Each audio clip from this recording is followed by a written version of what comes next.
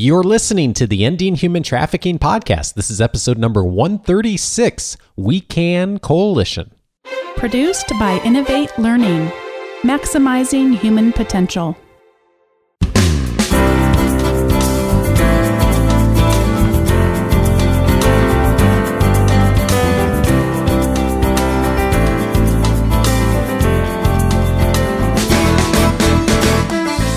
Welcome to the Ending Human Trafficking Podcast. My name is Dave Stachowiak.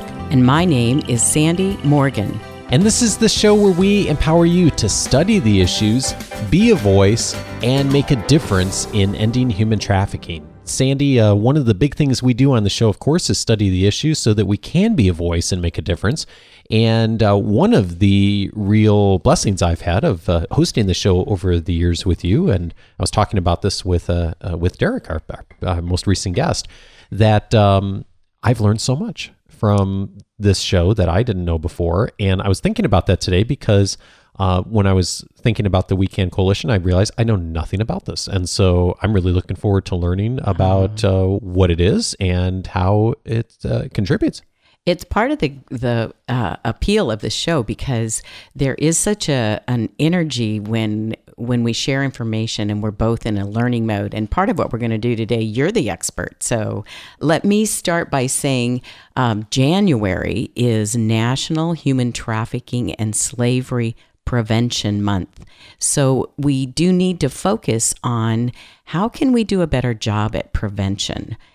It sounds really momentous, and many times people want to do prevention, and what they really do is an awareness campaign. And we want to go a little deeper. So I am excited to introduce the We Can Coalition right here in Orange County. Very good. So how does it fit in with what the Global Center for Women and Justice is doing? And also, what is it?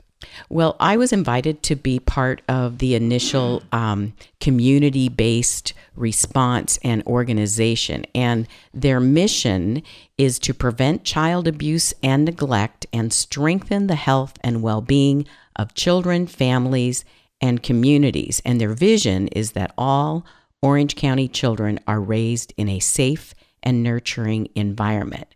We Can stands for Working to End Child Abuse and Neglect. Working to end child abuse and neglect. And in our work, so many times we point to the fact that many of the victims of commercial sexual exploitation of children, of CSEC, have been in situations where they have not been safe, where they have been abused and neglected. They may run away from that abuse. They may be taken out of their homes because of the abuse. And then that increases their risk for being exploited, for being recruited by a trafficker. And so for those of you who are thinking, what can I really do to be part of the solution? I think that this model of the We Can Coalition is something that is replicatable across the nation. When I was invited to participate in the initial meeting, it seemed a little bit overwhelming because there are 9 different committees, kind of task force committees. And they started, though, with a look at policy and children's health by preventing abuse and neglect. And the 2015, The Future of Children Spring Brief, talked a lot about funding to support children who've been removed from their homes, and the fact that when we are able to identify and intervene when there's abuse and neglect, we have better success for children's health, and yet funding has tapered off. Sandy, who is the entity or the organization behind the We Can Coalition? Is it a group of organizations coming together like the Human Trafficking Task Force, just with a slightly different focus, or is there a group of people or an entity behind this? Well, Dr. Ann Light is the real energy behind this. She spoke at Ensure Justice last year, and so it really comes out of our child welfare approach in Orange County, and my involvement really doesn't have nearly as much to do with, oh, this is a part of the Orange County Human Trafficking Task Force. It's because these things are connected. And so it's standalone. It's not part of our anti-human trafficking program. Makes sense. So what I was particularly excited about was the breadth of this. And so I'm going to mention the kinds of the presence of leaders and directors. We have pediatrics, healthcare agency, juvenile court, Department of Education, the Children and Families Commission, Department of Community Benefit, social service agencies, and a consortium of child abuse and neglect physicians. So the focus is not on human trafficking, but when you and I are looking at ending human trafficking, and we look at the 3 Ps of prevention, protection, and prosecution, I've often said to the community, we are more likely to fit in the prevention column than we are to be able to deliver aftercare services, protection, or to prosecute a case. So this is a way for us to begin to look at how do we plug in real prevention. Well, and as we've talked about so many times on the show, that all of these things relate, that just like we've done shows before on homelessness and the economic impacts and all the things that they're all contributing factors to this issue. And so the more we can work together with that 4th P in partnership, which also is one of the great things that the center does so well, it really helps us to end this issue for all of us. And the We Can Coalition structure is a little bit complicated. The idea is that there are going to be task forces, and we've already been functioning now for 1 year, and those committee task forces meet every 1 or 2 months. They're all meeting representing their field of expertise. They're all volunteers in this and creating strategies to address our mission and our goal. So the first set of task forces are really responsible for diagnosing the child abuse and neglect in our county and really doing an evaluation. So there are 3 parts in that group: individual, family, and community. Then there's a group that their focus is treatment and trying to figure out, again, at an individual, a family, and a community level. And then my task force is on prevention, and there are 3 committees: individual, family, and community. You were probably expecting that. Yeah, indeed. So there's some symmetry in this, so that way we'll be able to take our blocks and they'll match when we put them together, and they'll have a lot greater strength. Now, the community prevention committee that I'm with is their task is to identify communities and micro communities with high levels of abuse and the development and refinement of high-level resources, education, and referrals for all community members. When we first sat around the table, that was such a huge assignment. I mean, if you think about looking at high-level resources, education, and referrals for all community members, you could spend days, weeks trying to fulfill that assignment. So our first job was to gather a lot of brainstorming data and then refine that and find a way to focus on a strategy that would actually fulfill our task. And one of the tools that they gave all of our committees was a direction to use the 4 components of effective collective impact model. And Dave, with your leadership capacity, and I love listening to Coaching for Leaders, although I'm way behind, so I'm going to use the holiday break to catch up. I'm always behind on podcasts myself, so okay. I can relate. Well, the idea of working together in collectives is very appealing. And I watched now, because I've been so involved in collaborations across different disciplines. But one of the aspects of building those collectives is relationship building. And I think one of the things from reading an article by Dan Duncan, a senior consultant for Results Leadership Group, I was really drawn to this statement: organizations do not collaborate. People do, based on common purpose, relationships, and trust. Indeed. And every organization is really just a collection of people who are working towards a common goal, or at least ideally working towards a common goal.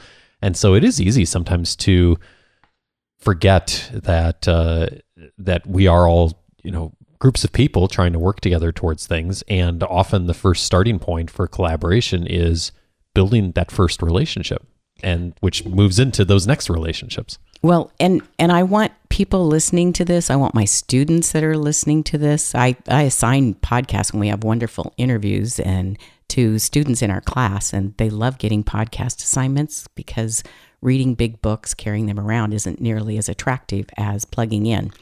And so we're learning how to use these in new ways. But when we talk about prevention, that really is going to be the key to end human trafficking. And what that means is going upstream. And we've talked about children at risk, but this idea of We Can Coalition to end child abuse and neglect, that's upstream from ending human trafficking.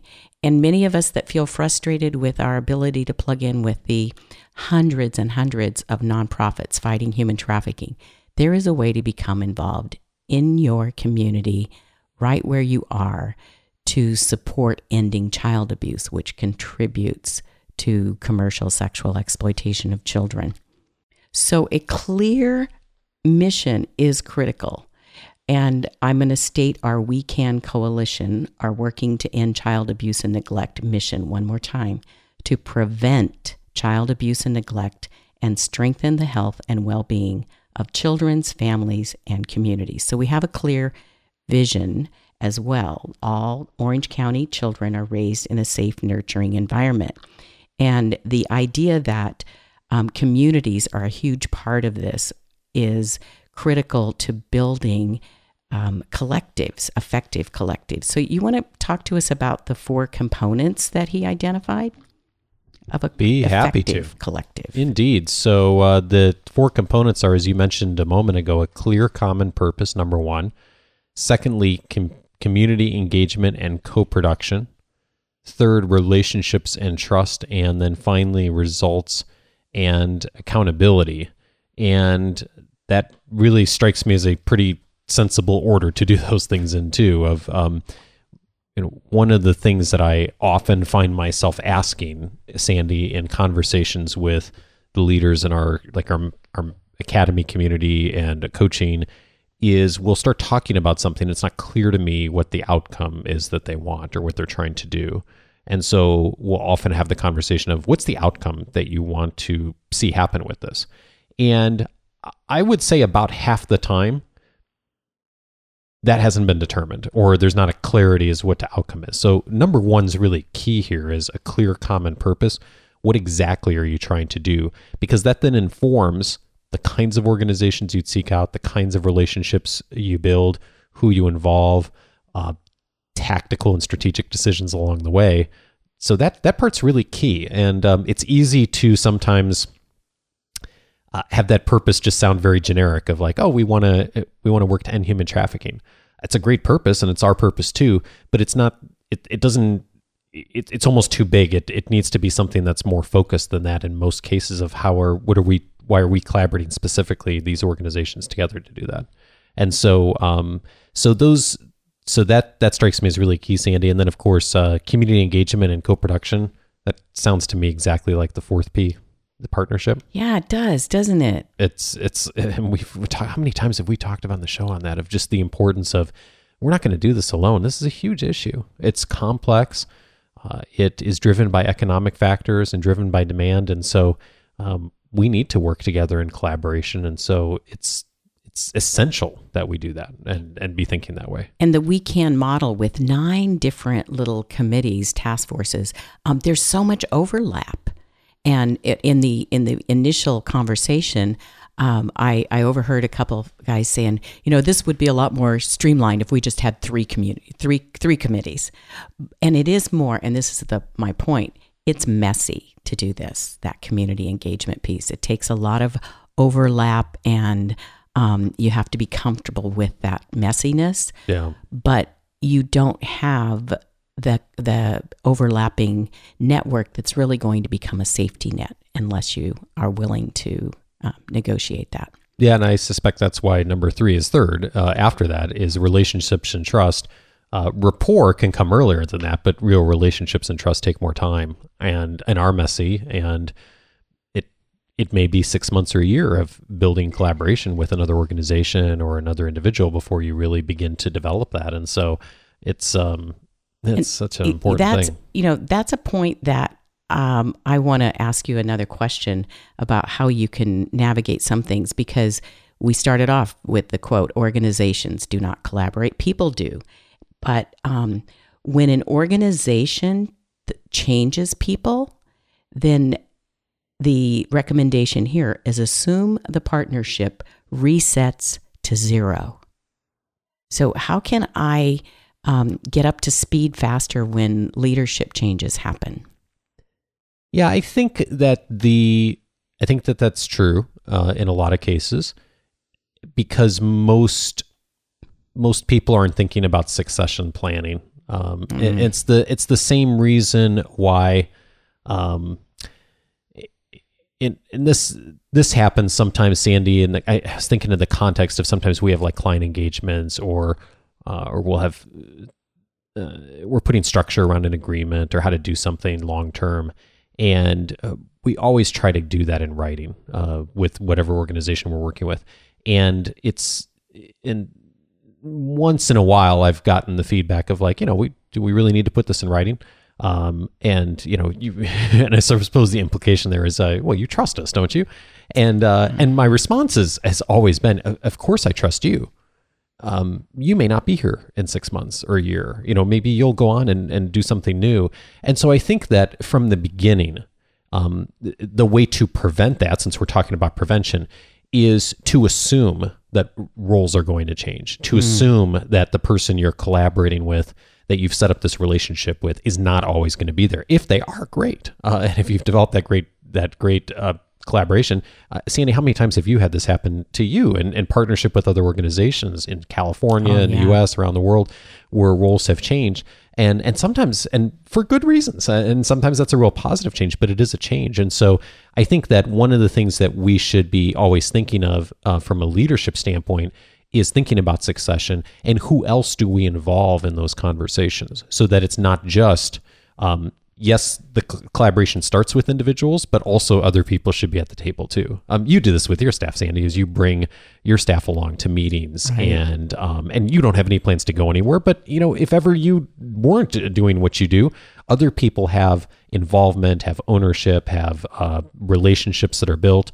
And I think that if we can start a collaboration with that, of involving multiple people on both sides of both organizations and the collaborations and in the committees like you were talking about, that really then it makes it easier when those transitions happen to continue moving forward versus starting from the ground level. And putting things in writing, like you were talking about, that's really consistent with this effective collective impact model too, because he then recommends a results-based accountability framework for your work.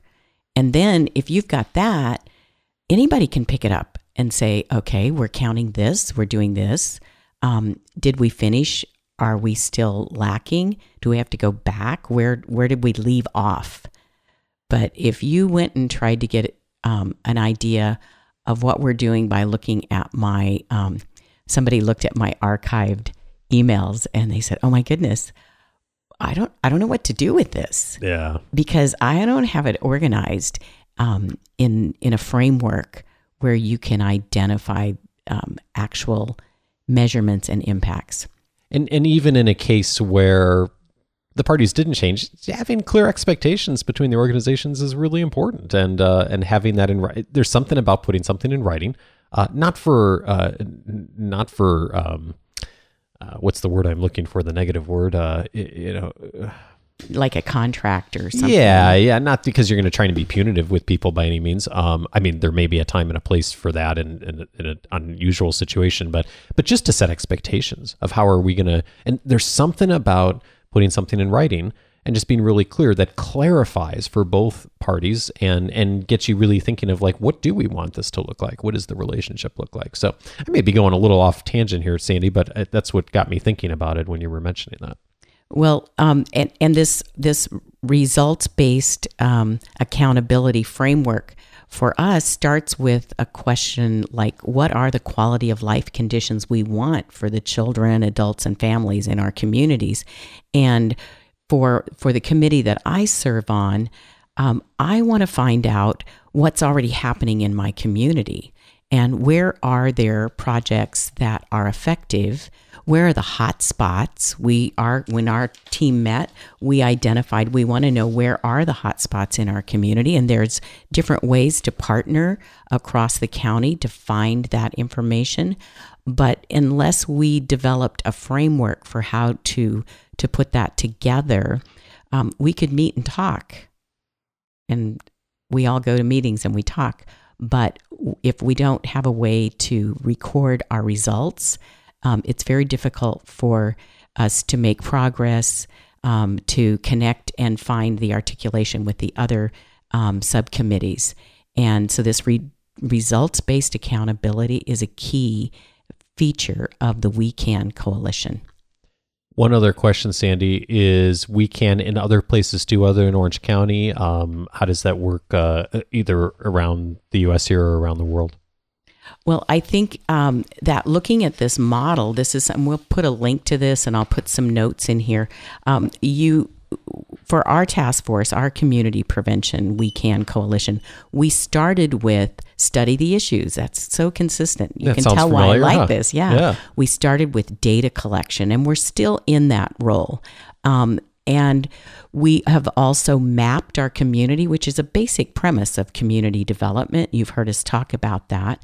And then because we know we have limited resources, when we have more information on that data collection, we're going to focus interventions in the high-risk areas. But we are also at the same time, that's why the articulation of multiple committees is so important. We recognize there are tapered resources available to us now. And so engaging with natural occurring community supports, things that are already in existence, like boys and girls clubs. The faith community is a huge component of that. And how are we going to build those relationships and build on existing prevention efforts, family resource centers, neighbors? You've heard us say, don't start something new until you find out if nobody else is really doing it. Indeed. You may be passionate about it, but don't start something new because it costs a lot to start something, and that actually siphons off resources. So are you willing to engage with other members in your community that are already doing something? And those are some of the keys to strengthening our ability to work to end child abuse and neglect.